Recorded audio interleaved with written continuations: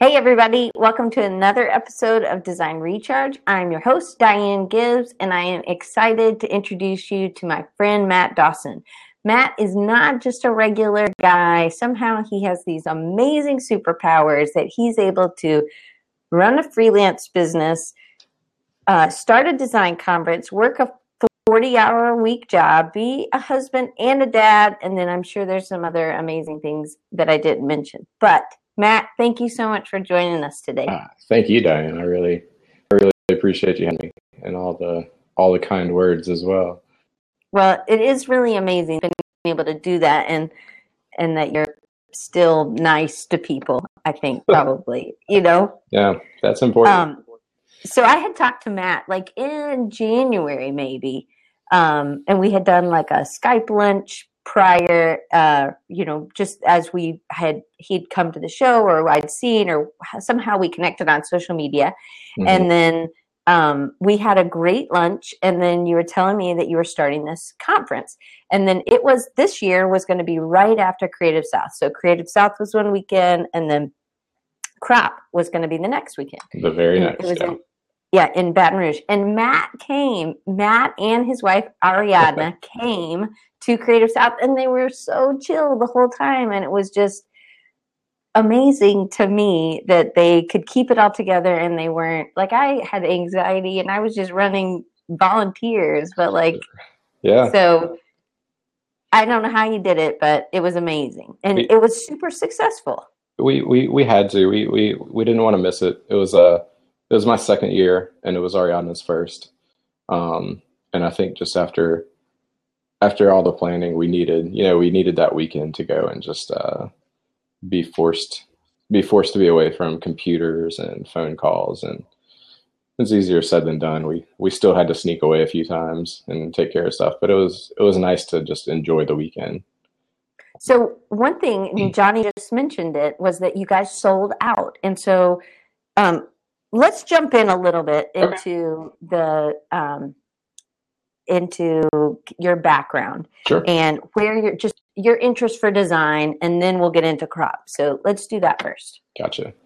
Well, I won't really do the whole I knew I wanted to be a designer from an early age thing. I mean, I've always enjoyed art. I liked art in high school, and did a lot of drawing when I was a kid, but never one of those things where like you just knew from like 5 years old that you're going to do this. I went to college not really knowing what I wanted to do, and I ended up kind of piggybacking with one of my best friends, Andy.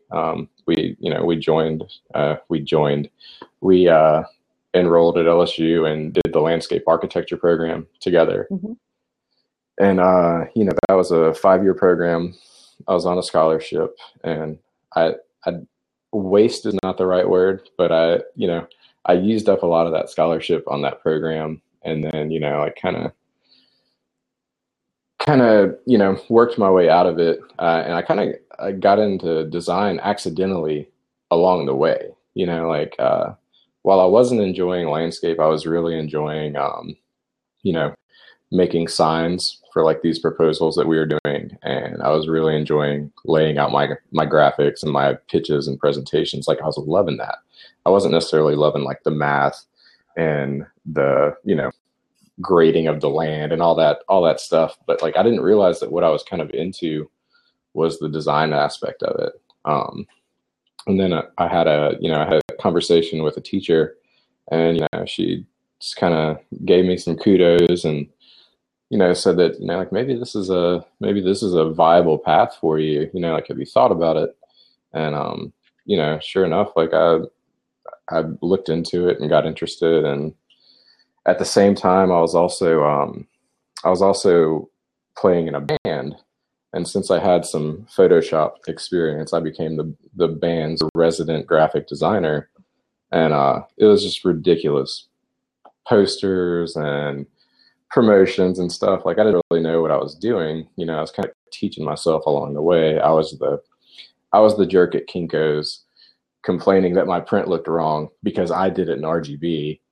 And I didn't know any better because like I'd never even, I'm learning it all, like before I even started the actual program.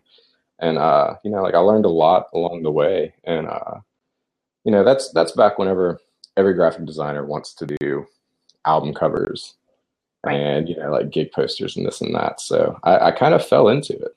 That's really how I got my start. And So if you were at LSU and you had changed your major, would you have lost your scholarship? well, the particular scholarship was for 4 years. And I spent 3.5 years in the landscape architecture program. And then I took a semester off to build a portfolio to enter to, apply for the design program. You had to apply for it there. And, that pretty much exhausted my 4 years, and that was it. Like I didn't have to pay anything back. It was kind of a, what you make of it scholarship sort of thing. And luckily I didn't have to pay any back. I hope I don't. That's Yeah. You would have found out by now. Hopefully, yeah, They would hopefully have. by now. They would have found Yeah. you. Well, that's good. So, did you like plants? I always liked architecture. Growing up, like I was a nerdy little kid that, like really liked architecture books and, would get Frank Lloyd Wright books from the library and just kind of nerd out on, like these things that I thought, were cool. And I thought an extension of that, like whenever I learned about landscape architecture, I thought it would be neat, but obviously I didn't put a whole lot of thought into it. It was kind of it was a very 18-year-old kid decision to just do something on a whim. But you live and you learn. Yeah. So, where did you grow up? Did you grow up in Grew up in Louisiana. Louisiana? Yeah, grew up Okay, in Louisiana, in a little town called Lake Charles, and it's about 2 hours west of Baton Rouge. So, grew up there, and like most Louisiana kids, like you get over to the big state school and move to Baton Rouge, and that's where things really kind of began for me, I feel like. Right. I mean, I went to Auburn, so SEC all the way. We know all about you. Anyway, I'm proud even if we don't win. So why create a design conference? I know you had been to Creative South. So what was it in you that you were like, I've got to do this? And why Baton Rouge? Well, I actually hadn't been to Creative South like at the start of the crop planning. I'd spoken at a conference for Lamar Advertising, the billboard company. They have like a nationwide retreat every couple of years, and they bring people in to talk about certain things. I went in and talked about typography. Did you wear your baseball cap?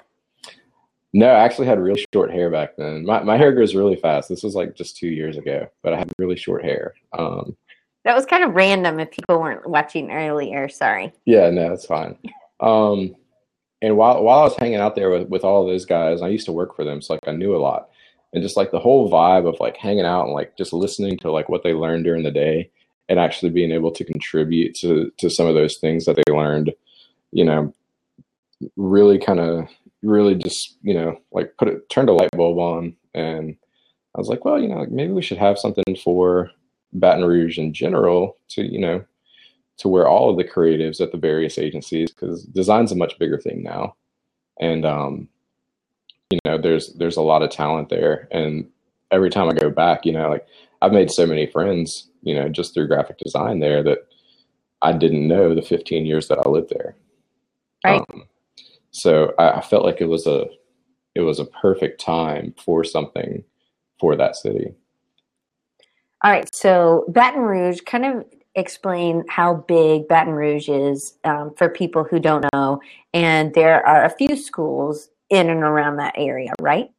Yeah, there are a good handful of schools. There's obviously LSU in Baton Rouge. There's Southern University. There's Southeastern, about 50 minutes away. You've got a lot of schools in New Orleans. You've got which schools, really is about an hour away, maybe 45 minutes. Yeah, 45, 50 minutes as well. So there are a lot of universities. and community colleges throughout the state. And Louisiana is not a big state, so they're all relatively, convenient to get to Baton Rouge from. So that was a huge help as well. And I mean, just being a student there myself, like the time I spent in Baton Rouge, like through like all the experiences I had there, like both ups and downs, like they're all fundamental to like who I am today. And just Louisiana pride runs deep. It doesn't really matter where you are. So I just thought it was a perfect opportunity to give something back to where we call home. So that wouldn't be that big of a deal if you lived there, but you don't. You actually live and work in Atlanta. And how long have you lived and worked in Atlanta? We've been here for 3 years now. We came up in February of 13. So yeah. Okay, so getting back to Crop, so you had never been to Creative South, but you did the Lamar thing, and that was with all the Lamar partners, but it was in Baton Rouge? Yeah, Lamar's corporate office is in Baton Rouge, and Okay. I worked a few places before there, but that was my last job before we moved, and it was great. Like I loved it there. Like they've just got amazing people, and they try to do really cool things, and I wouldn't have left if it wasn't the right time to do so. Right. But so that was where I was whenever we decided to move. And so you moved and you started working at another as an in-house designer. Yeah, I had the opportunity to, kind of advance my career and take on a larger role with a whole lot more responsibility than I anticipated. But it was good for us at the time because my wife was getting a promotion and we were about to be parents. So everything aligned. And, we went there and I was in-house for about 2.5 years. Over that, I recently have switched things up as we talked about the other day. But. So now you still work 40 hours a week at a kind of boutique design agency in Atlanta. Yes. Yeah, I've been there for about a month. Right after Creative South, right? Yeah. I found out right after Crop. Yeah, I found out the Friday of Creative South. I got an email, and I was like, "Oh wow, this day just keeps getting better and better." So, yeah. All right, so it was a big week for you, or a big 10 days. That was one question I asked: is how supportive was your work as you were planning this? And I think another thing I know with Mike and Karen with Creative South, they really work together well, and it's something that they really feel like as a family that they want to do. And I think if Ariadna wasn't right there with you doing this, I think it would be hard to do. So her role she took on a lot of responsibility with Crop as well, right? Oh yeah, it's definitely both of our thing. I brought it to her not under the idea that I was going to do it myself. I brought it to her like, hey, do you want to do this with me? Because we work really well together. I mean, like we've been together forever, and like we just click and get each other, and we balance each other out. Things I think of, she doesn't. Things she thinks of, I don't. So there's a great balance with working together, and it was kind of perfect. That's awesome. Yeah. But what? I was gonna say, my previous employers were super supportive of what I was trying to do, which was a huge help for anybody that wants to do this. I mean, you have to have people that support you and that believe in you. And like I couldn't have asked for better management that allowed me to travel as frequently as I do, and kind of work remote and take care of things when I can, sort of deal. So that was awesome. That is really important and really nice that they believed in that kind of vision as well, I think. Okay, so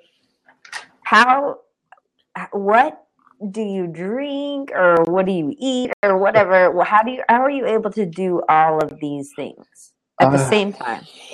It's mostly lack of sleep is the simple answer.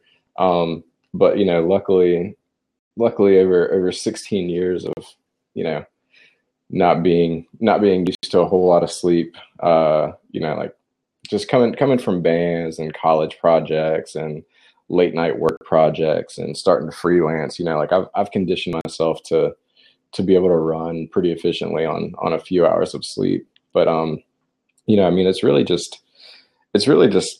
about striking a balance and staying motivated and like having a drive. Like I wanted to do this really bad, so like I made sure that I took the necessary steps. And like part of it's sacrifice, like not in a negative sense. Like you don't want to sacrifice what you do during the day. Right. I don't want to sacrifice my family time, so I sacrifice the amount of sleep I get, but that's okay. Because luckily I can function that way. And so how many hours of sleep do you get? Because Peter's saying 4 hours, 3 or 2. I get about 5 hours a night, which isn't bad. It's not so bad. Oprah would not like that. Do you know that she said that that's one of the ways that you are able to look better and feel better when you're older? Yeah, I guess it's taken its toll for sure. But no, not the way you look. I mean, like when you're 60. You look great, But that, like, I don't know. Well, hopefully it'll slow down by the time I reach 60. But I don't really want to sacrifice time with my family. Like we get so little time together as it is. Like I would much rather stay up till 2 or 3 o'clock, but get to play with my daughter. Like right, absolutely. But and stuff. So. But I guess it's that this other stuff is so important, and you feel like it's so important that you would rather. I mean, that it's not something that's an oh well, maybe I'll do this later in a few years. It's that I need to do this now. You know what I mean? Oh yeah, 100%. Yeah. Okay, so so I bet you're probably really good at time management. Are you? Do you get distracted easy? I actually do kind of get distracted easily, but really? it's never with anything. It's always with some other project or always like some other kind of like work related thing. It's never, oh, today looks nice outside, I'm going to go for a bike ride. Like it's not that kind of distraction. It's like, let me open up this file because this idea just came into my head and I want to add it to it. Like it's those kind of distractions. Well, that's probably some good. It's still kind of functioning correctly. Let me read Peter's comment. Have crap conference or CS17 at Oprah's studio. That'd be pretty cool. Profit from her free money giveaways. Hey, that's an idea, Peter, for sure. All right. So, how did you choose Baton Rouge? And I know Kent was really interested in this because he's in Mississippi, and Baton Rouge is only 3 hours away. And so how many people do you think came from the Louisiana kind of area? I know you had people that came from a much wider pool than you even thought was going to be there. Yeah, well, I mean, like I said, Baton Rouge is like it's where I consider home. So there was really no question of anywhere else where it would be. And it's just kind of one of those things where, like we weren't quite sure what it was going to be or where it was going to reach. Like we thought maybe it was going to get a lot of people from the schools and some of like the in-town people, but we reached a far broader audience than we anticipated. Like we had people from like 8 states come in, which kind of like just blew my mind. Like we'd update the registration sheets every now and then and be like, well, there's 2 people from Utah coming, or like somebody from Wisconsin's coming down, which is really cool. Like I mean, Louisiana's a fun place, so it was really neat to to have some first time Louisiana goers, come down for like this thing that we were building. So that was super cool. That is cool. All right. So how did you market it this? I know we're out of order if I ask this question right now, but I can't remember where it lives. And so you were talking about your reach. So what were you doing? Because I think that's another big worry. And this wasn't just a 3-month kind of planning thing. You had been thinking about this for a few years and kind of getting people in place, right? Yeah, I thought about it for I think the entire planning process was like 14 months, And I don't know if that's right or wrong. I don't know if it's too much or too little. It worked for our needs this year. Um, but yeah, I wanted to plan it way, way ahead. And I really had no clue how to get the word out until like I kind of started brainstorming. And, AdFed has a really strong presence in Baton Rouge. I'm friends with a lot of those people, have worked with a lot of those people. Um, so, I had the opportunity to announce the idea in general through one of the monthly luncheons that they have, and that just that worked really really well. As far Was as that way early, or was that more? it was super early. It was 11 months before crop. Wow.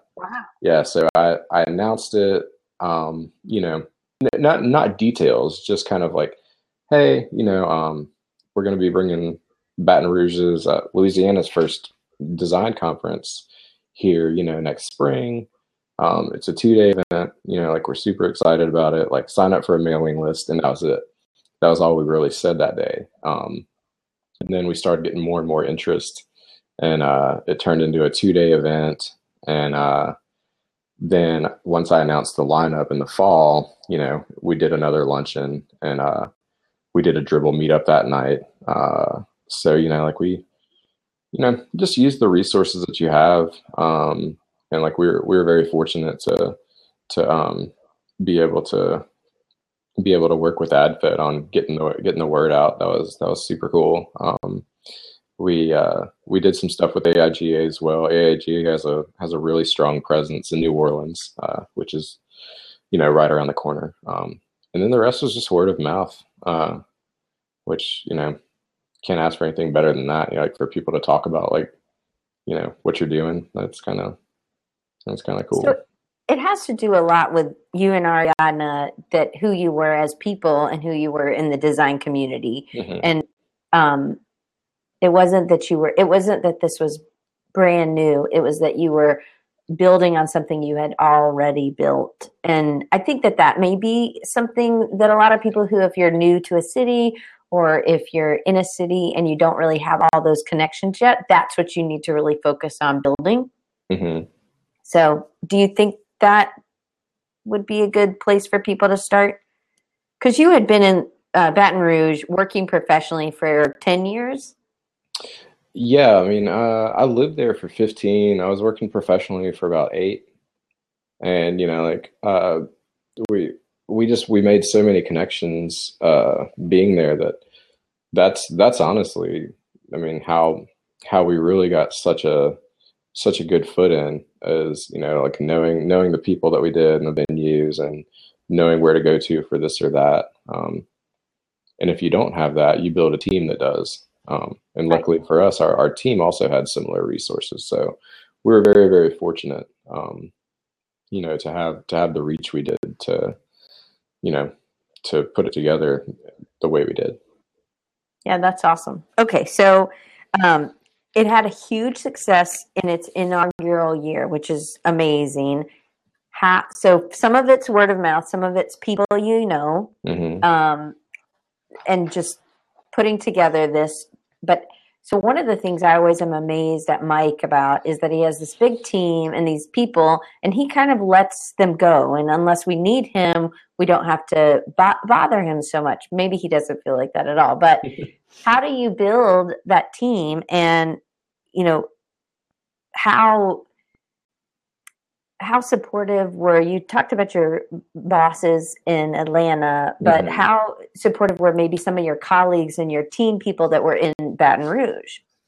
They're very supportive, and I think the whole reason we picked who we picked was because we saw what they could bring to the table. Like we knew their work ethic, we knew their drive, and we knew that the idea was something that they supported.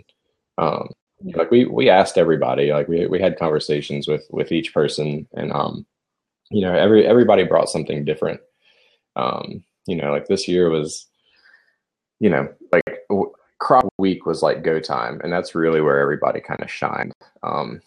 Because a lot of it throughout the year, was kind of like a little bit of work here and there. Um, and then, like, we asked everybody, like we had conversations with each person, and you know, everybody brought something different. You know, like this year was, like go time, and that's really where everybody kind of shined. Because a lot of it throughout the year, was kind of like a little bit of work here and there. but crop week, like everybody just stepped up and, like pulled their weight, and like, it was like, okay, that's exactly why we pick these people. So how many people were on that team? It's just five of us. It's Ariadna, myself, and then three more people. Wow. Yeah. That's not very many. It's not. We might change that up. But then again, like you end up with that. You could end up with the too many cooks in the kitchen scenario. But like we worked really well together, and yeah, we'll probably keep it around that. So nobody felt overtaxed or overburdened. I would think that that would be something that you would have a hard time. And another thing I always think is, you're still kind of doing a freelance business, or you're still doing your 40-hour work week. How do you kind of manage when I would think the weeks leading up to, and then maybe the week after, you're just kind of spent, and you're just really focused full time on this. Did you have to take off time from work to do this the weeks leading up to? I took off the week of, like I went to Creative South Thursday, Friday, and Saturday, and then we hopped down to Baton Rouge that Sunday, and I was there all week for crop week. Um, Throughout the rest of the planning process, though, I had taken off a few days here and there. But like my biggest thing this year was for me to learn all the ins and outs of it, because I wanted to know how everything worked.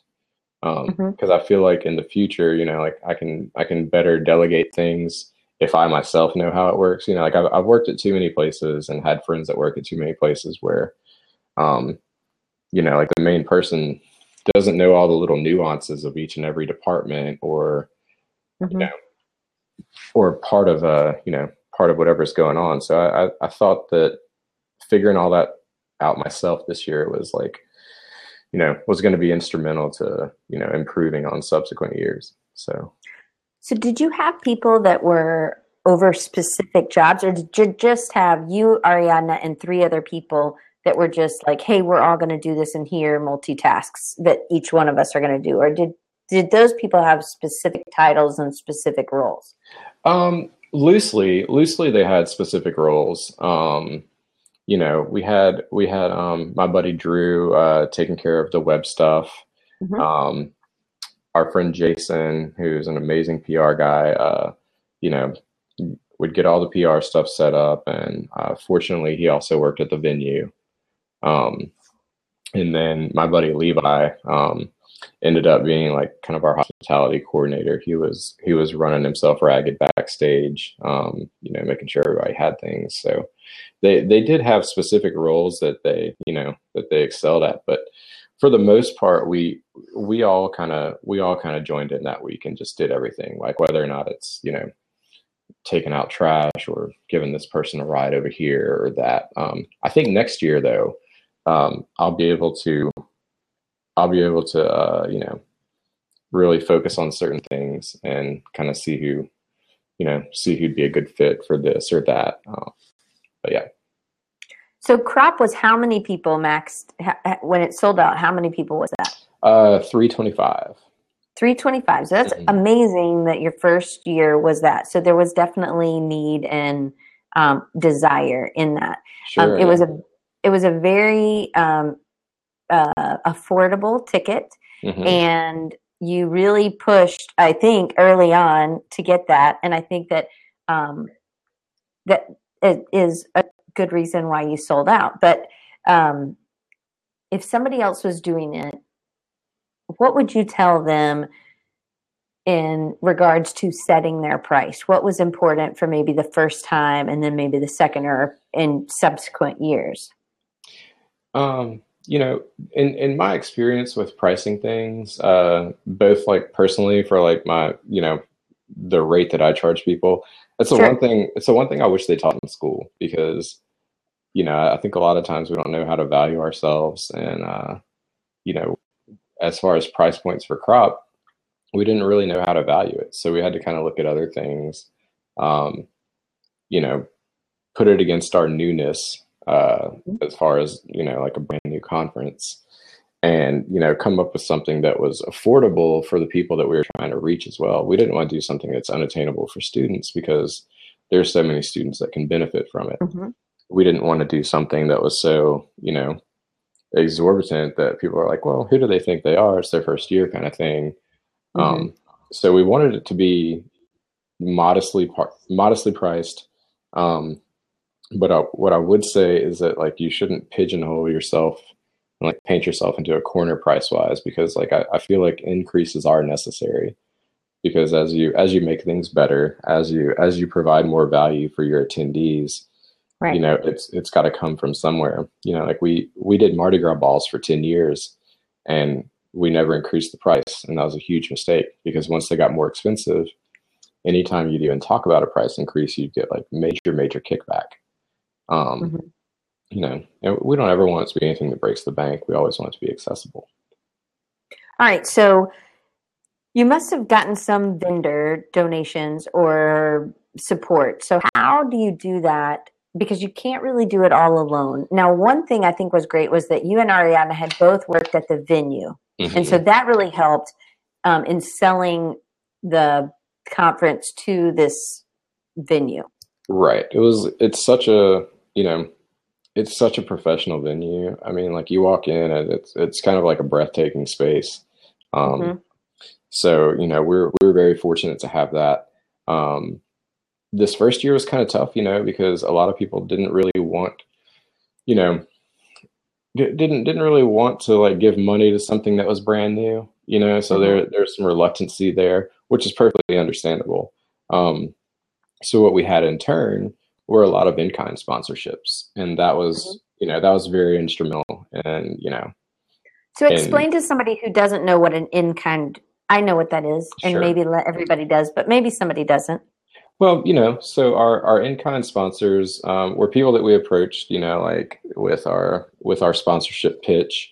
But if they're reluctant to give money, they might give a service, So if it's a venue that you want, but maybe you can't foot the bill for that, maybe they would in-kind half of it or 3/4, and then you end up paying a reduced cost.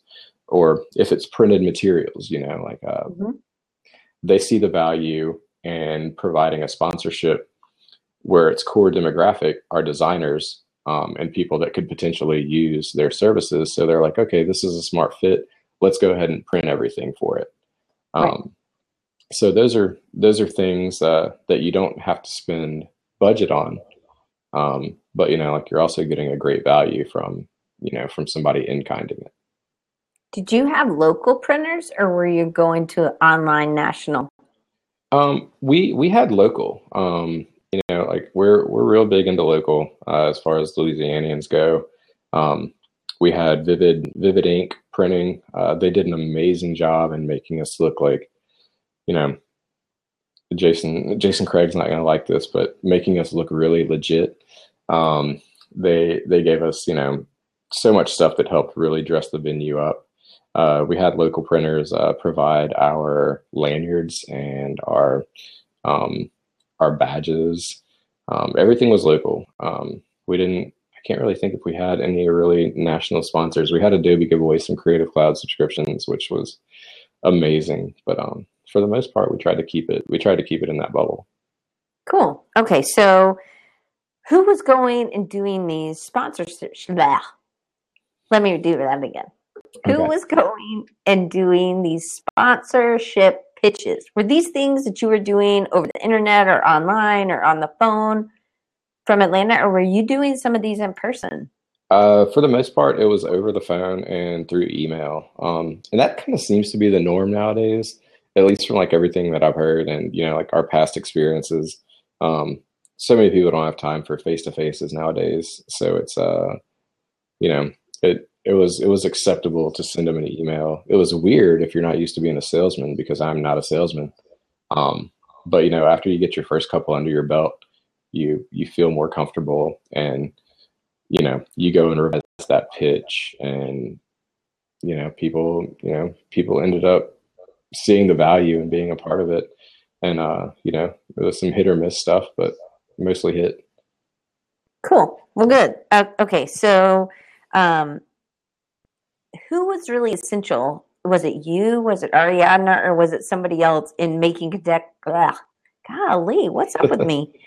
The making connections with these vendors. Were these people you already knew? I mean, clearly the venue, you already knew them. A lot of them we already knew. One of my really good friends, Greg, works at Vivid Ink, who provided all of our signage. That he facilitated a great deal with Steven, the owner. Our big 3D stage prop was done by Lamar Graphics. They own and run a 3D printing shop. That was in kind. There it is, right there with Brian. Yeah. And okay, that's him who did the oh, cool. Yeah. My friend Becky, she's part of AdFed. She's the president of AdFed, so she facilitated that. My buddy Drew facilitated the VIP lunch for Mike and all the main day speakers. Fed them real good, I hope. So let's tell people what it was. So it was one day of workshops, and the workshops were in a really big room, and anybody could go. So kind of tell it was different than maybe some other conferences. So tell them kind of the basic.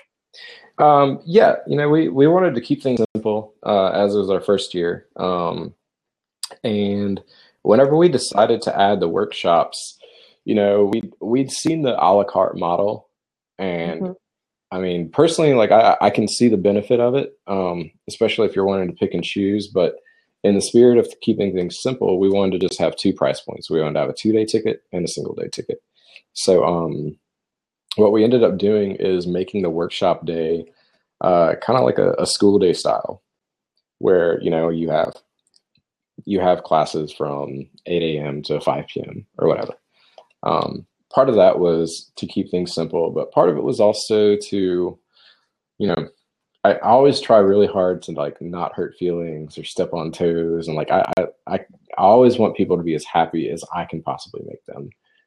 So one thing we didn't want to do is we didn't want to stagger it to where 70 people can sign up for this class, but 4 people sign up for this. We wanted to treat it like a school block schedule, and, like, if you want to go all day, go all day. If you want to go take a 2-hour break, go do that kind of thing. So that's how we structure the workshops. And honestly, the majority of the people stayed the whole time, and they were troopers, because we crammed 7 workshops into one day, and then a kickoff party. So the kickoff party was well received after a day of hard work. So, but you couldn't keep everybody in those workshops. So there were only a limited number of 2-day tickets, correct? Right. There were like roughly 120 2-day tickets. So, we had 120 people in the workshops all day Thursday. And then the kickoff party opened up that night, and everybody was invited to that, obviously. Right. And that was really great. And the next day was our full day of main speakers in the theater. Okay. So in the workshop, this was not in the same venue though, right? So you had to get another venue for this. Right. So this workshop right here, this is at Creative Block, which is a co-working space in Baton Rouge. Some friends of ours own it and run it and do a great job. And another in-kind sponsor, they sponsored the space for free, which was huge for us. Like, this is their production studio. They rent this out to television shows and, movies and whatnot. So we were able to, take it and transform it into a big, studio classroom setting. And, like, everybody, like, it was whisper quiet in there, like, people were paying attention, they were engaged, and it was really great. That's awesome. Yeah. That's awesome. Okay. So what other areas were critical if you were telling somebody, say, in another part of the world or another whatever city or state, if they wanted to create something like this, what other areas were critical to your success? Was it donations? Was it volunteers? What? The donations and sponsorships, both in kind and monetary, were huge. You really can't get by without that. Volunteers were amazing. They really stepped up and did a great job. And, like having genuine volunteers is something else, like people that really just want to help. Like we had a girl that just like worked her butt off and wasn't even a designer. She's like, yeah, I just like helping things. And like she crushed it. Like she was so good. Um, that's very instrumental. Um, just having a good solid plan, like as efficiently as you can lay things out and plan, the easier it's going to be for other people to pick up and help you with it. So having your head on straight is absolutely important. So in any part, this is not one of my questions. Okay. So if you don't want to answer, you can just be like, no, we're not answering that question. Okay. Did you ever have like a face down moment that you were like, oh my gosh, I can't do this? Oh yeah, I had a few. I mean, even the initial conversation I had with Ariadna about it, like back in, like January of 2015, like it felt so unattainable. It felt so big to me, to just want to get like 75 people, like that felt like insurmountable.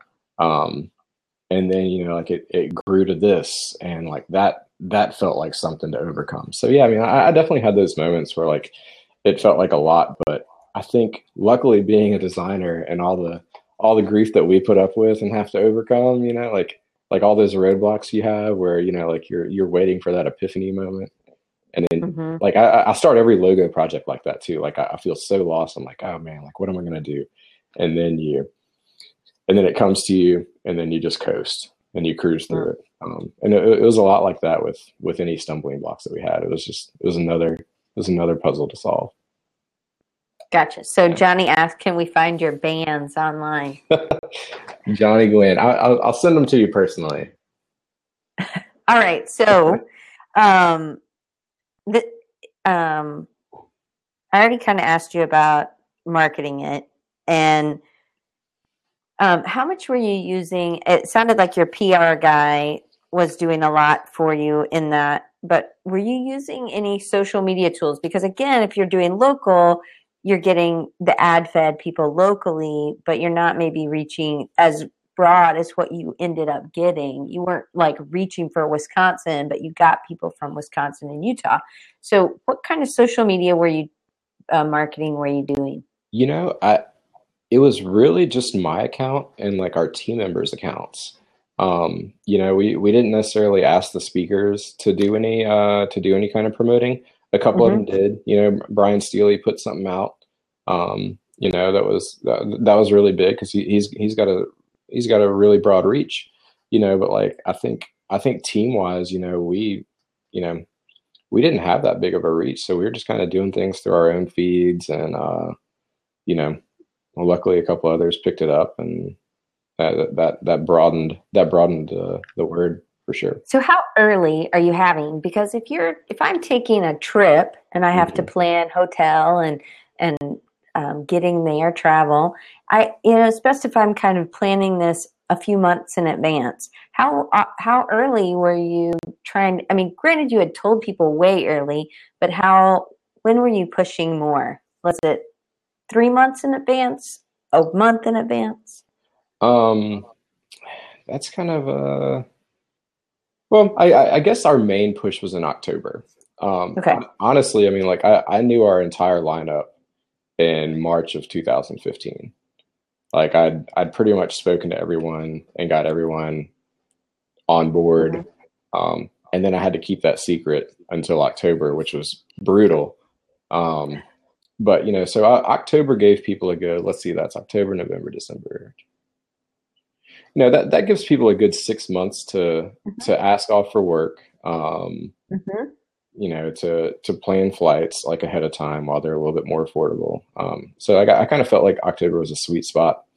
And it kind of gave a little bit of buffer in between, like holiday budgets, like to where like you announce it, but they're like, oh, sorry, I've got to buy the kiddos Christmas presents, or right. So did you give up vacation, like you and Ariadna going to the beach somewhere, whatever, to do this? Ariadna and I have not been to the beach in 5 years. Whatever kind of vacation you like to go on. as soon as she hears this, she's gonna be like, "You're right. We do need to go to the beach." We don't typically do vacations. Like our vacation is going back to Baton Rouge. You know, like I go back a lot personally. You know, like about every 8 weeks or so.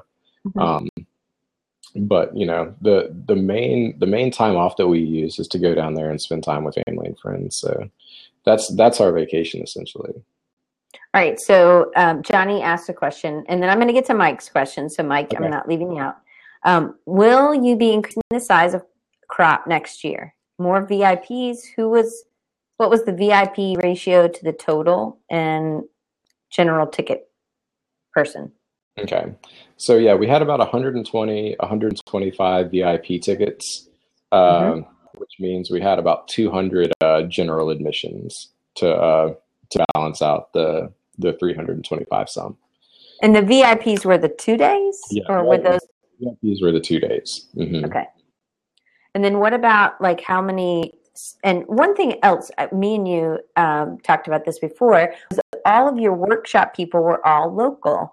Yes. So you weren't having to fly in and the cost was deferred. So really using your local talent. And then for the extra people that were coming, you were just really paying for 1 or 2 nights, 2 nights probably, and then their travel. So, but it was a much smaller pool because you weren't having to pay for every workshop person. Right. Our workshops really worked out with being local. We actually did have one guy from San Antonio, Kyle Adams, who is, God, he's an amazing icon designer. He's a frequent creative souther, and you know, he reached out to us and wanting to do a workshop, and I kind of explained to him, it's our first year, we'd love to have you. But luckily he's real good friends with one of our workshoppers, Winston Scully, and you know, they were able to bunk up together. So yeah, the workshops worked out great, and then the main days, you know, like that's where a good bit of budget goes to, you know, accommodating everybody and giving speaking fees and whatnot, and it's kind of it's a balance, you know, it's all a big balance. All right, so let's get to Mike's questions, and then let's show some pictures. I have a picture.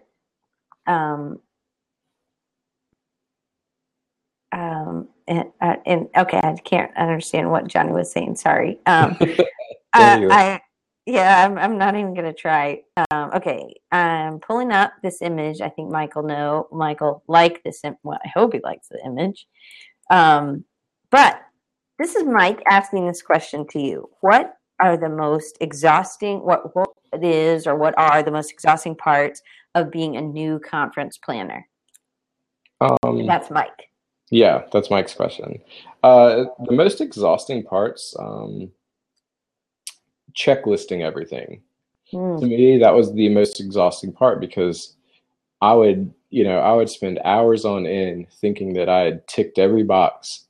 And then, you know, luckily for me, Ariadna would have her list and there'd be like 10 things that I missed. So, I mean, like, no matter what you think you have taken care of, like, you've really got to like triple, quadruple check it.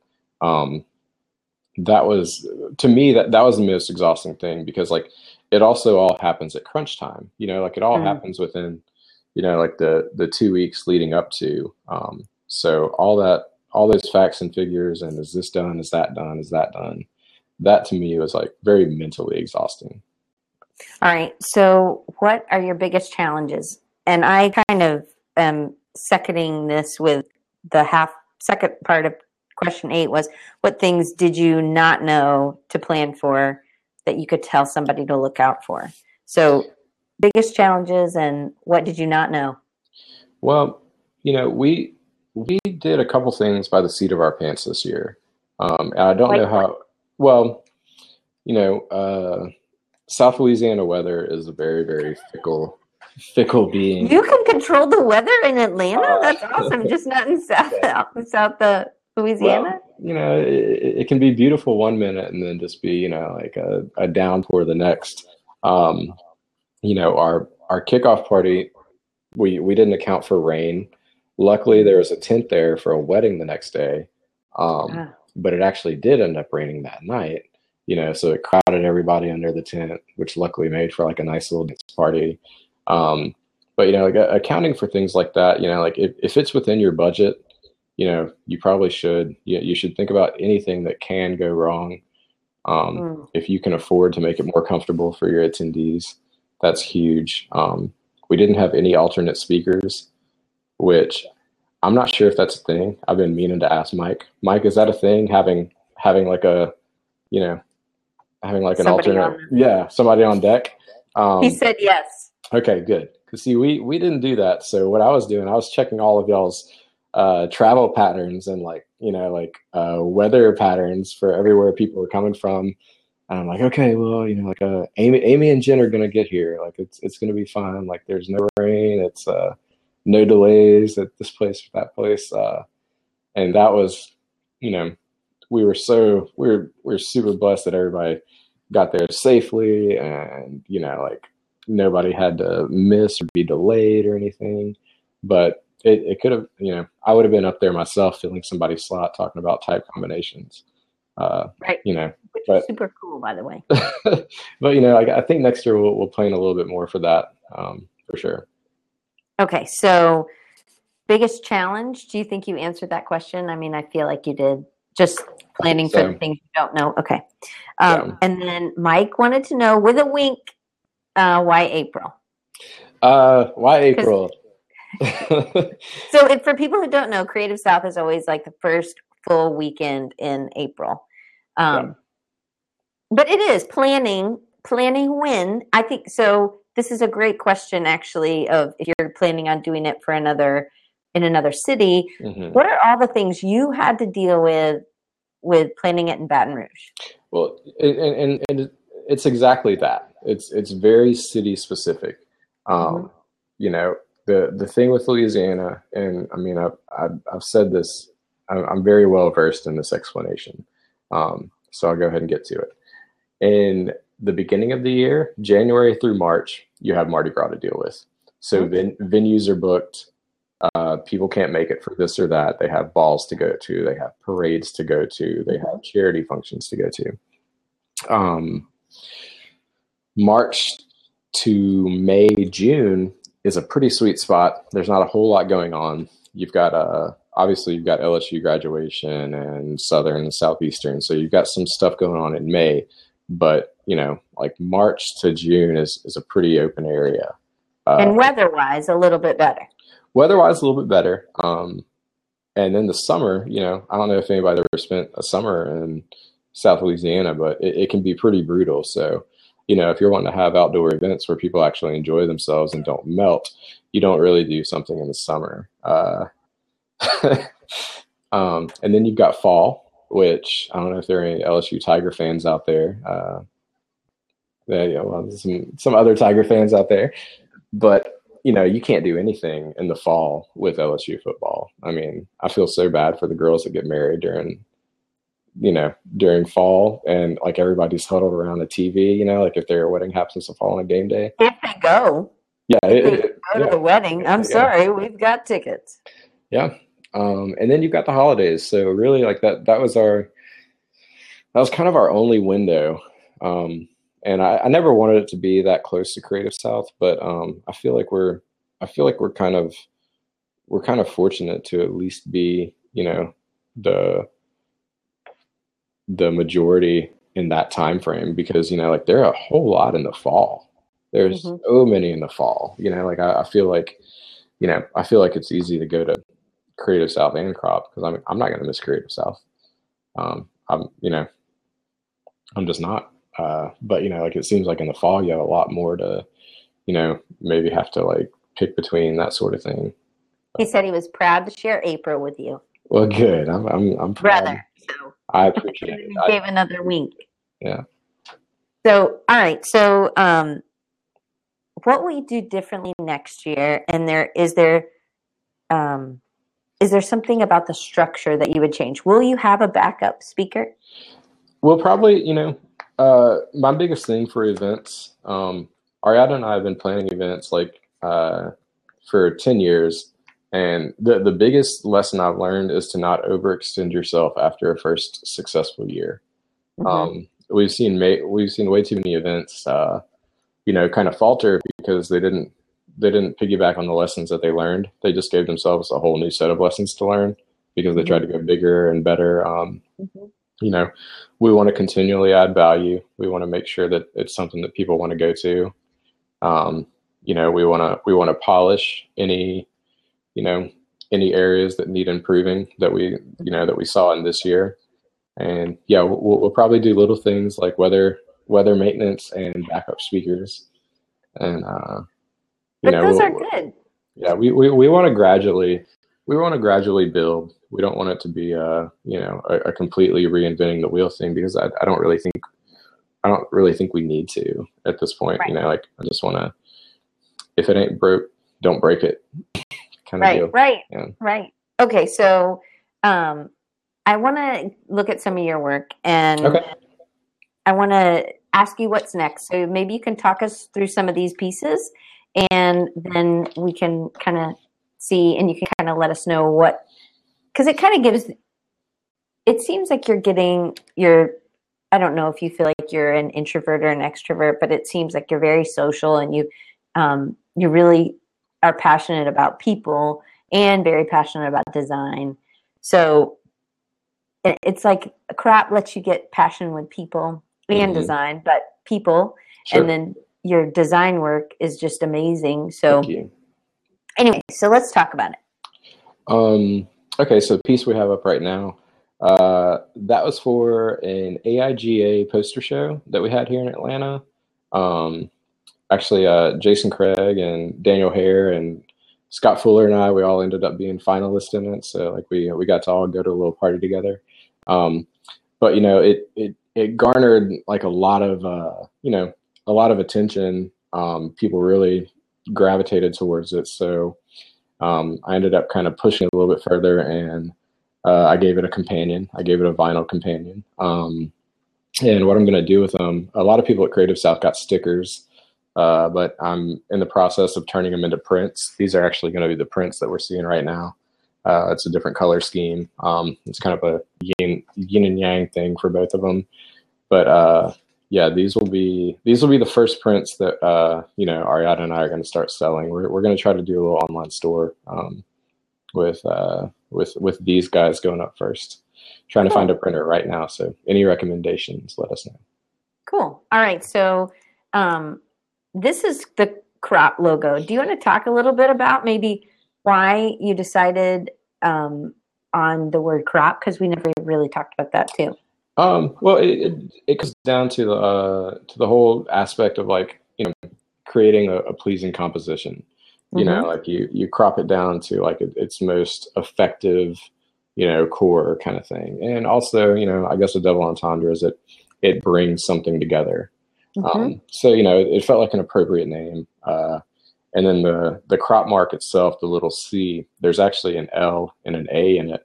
So it was pretty serendipitous that happened as well. Yeah.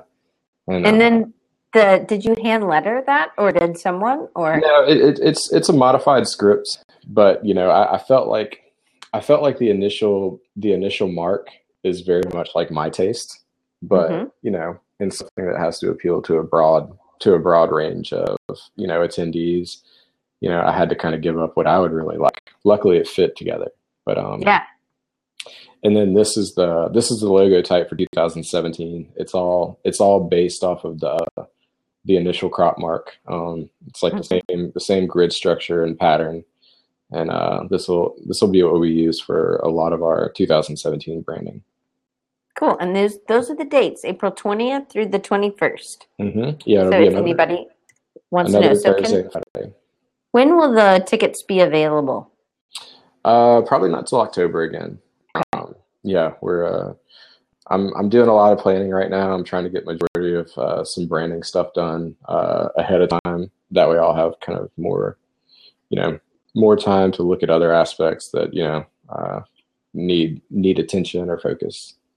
So Johnny's asking about early birds. So are you going to go to a bigger venue, or are you going to stay in the same venue and keep the same size?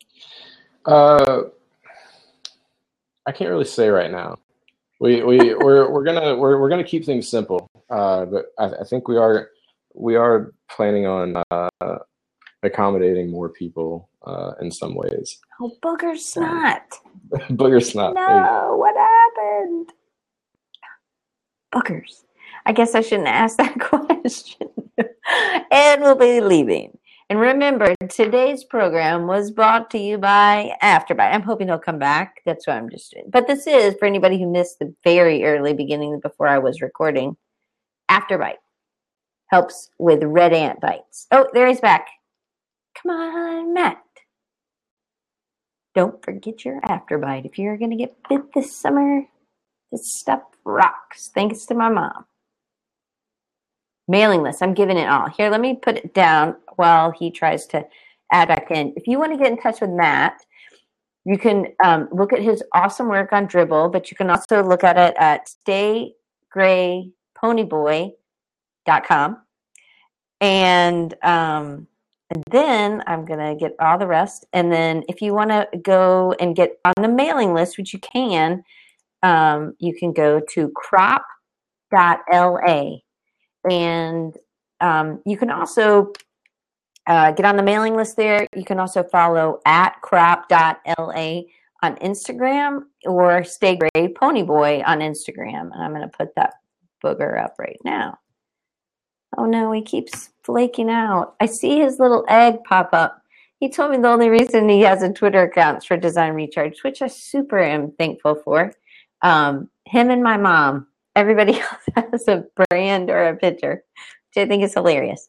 Thank you, guys. Thanks, Mike, for coming. So just so you know, Forefathers group. I'm so sorry. I have the seat locked. Okay, now you can.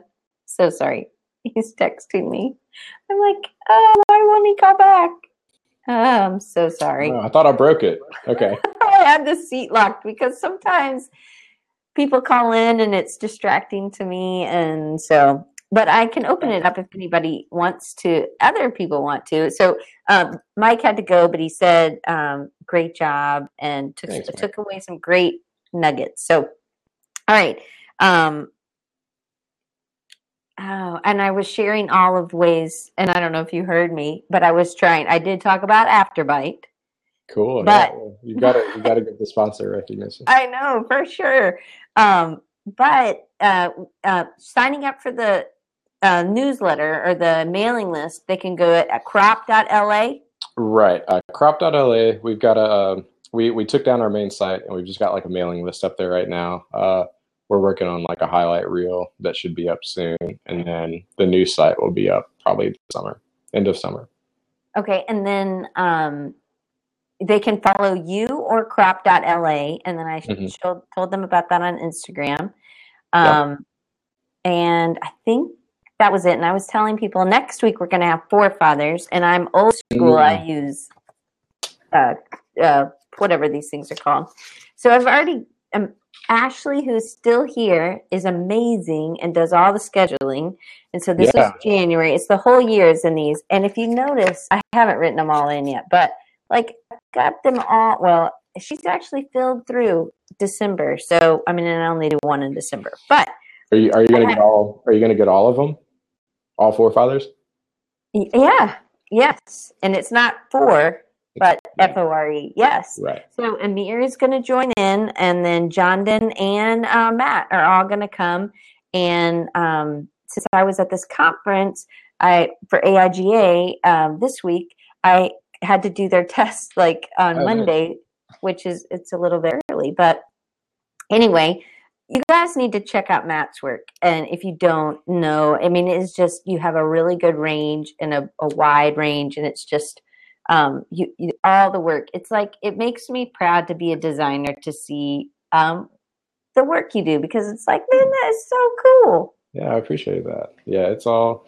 I put the majority of stuff on Instagram. I've said before I need to be better at Dribbble, but if you really kind of want to see what I'm up to, it's all on Instagram, all out there.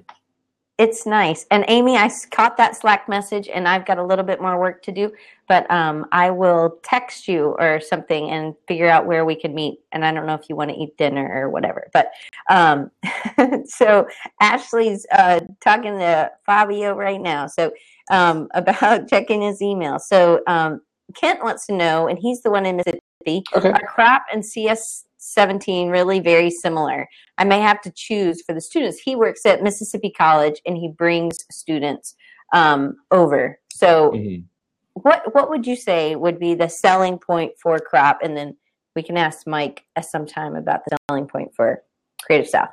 Well, I can't really put one over the other, but how are you different then? How are you different? I think we're just different, honestly, in venues and in cities. Like Columbus is great. They've got a lot of really cool stuff to do. If you've never been to Louisiana, they've got a really great culture down there. The conferences themselves, like they're similar in what you get out of it. Obviously, and culture-wise, similar. Culture-wise, similar too. It's very much like they're both very community-driven. It's ultimately just what's best for your students. If either one has something that's more beneficial for the group, then that's it's a tough question to answer. Yeah, it is a tough question. So, Baton Rouge is, and I had told him this before, Kent, that it was 3 hours of a drive, so it's a lot closer. So what about like topics? Is that something that you try to be range of? Like you try to do UX, UI, you try to do, or are you just trying to find designers that are just amazing and inspiring? Well, we want it to be a mix of both. And that's kind of what we're doing with the 17 lineup. I think any of those are more focused areas can probably be more directly applied through the workshops.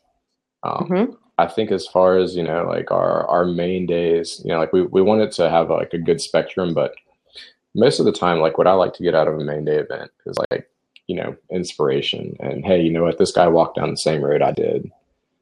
He's had the same ups and downs, she's dealt with this, dealt with that. So I think that can come from anybody. That can come from a UX designer. It can come from a copywriter. It can come from, anybody. Right. It's just stories and experiences.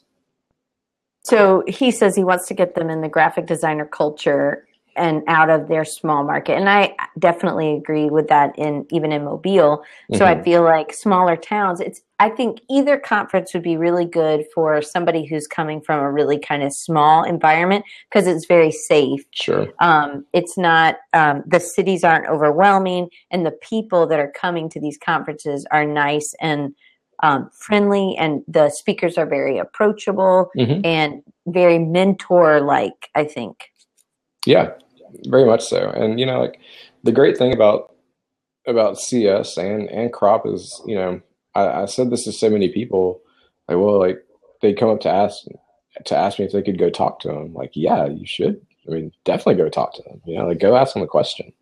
Right. Go take a picture with them. Like that's so cool for anybody that like is maybe, if you're in a rut, or if you're kind of stuck, feeling a certain way, like like go buddy up next to one of your heroes and realize that like you're really not all that different. Right. Absolutely. All right. Well, Matt, thank you so much. And I'm so thankful that you were so flexible to be able to do this. And I'm really glad. I'm really, really proud of you. And thank you so much. Just wish you so much luck with crop. I think that it is hard to you have a lot of things going on in Baton Rouge. LSU football, you have Mardi Gras. We have the same sort of thing, except we just don't have the football. But people are gone because they're going to Alabama games, Auburn, or something like that, or LSU. So, yeah. So I just want to tell you thank you. I really appreciate your friendship, and I'm really just looking forward to getting to know you even better. And your work is just amazing. So thank you. Thank you very much. I appreciate it. All right, guys. Well, I'll see you next week. Same time, regular spot. Won't have the nice clean walls behind me. It will be at regular spot, so regular time with the Forefathers group. So it'll be packed. There won't be any images shown. All the images are going to be below on the website. So if you want to catch this or any other, if you want to look up some old episodes, you can check it out at rechargingyou.com, or you can always email me at Diane at designrecharge.org or Diane at rechargingyou.com. Anyway, thanks, guys, and we'll see you next week. Thanks, everyone. Have a good one.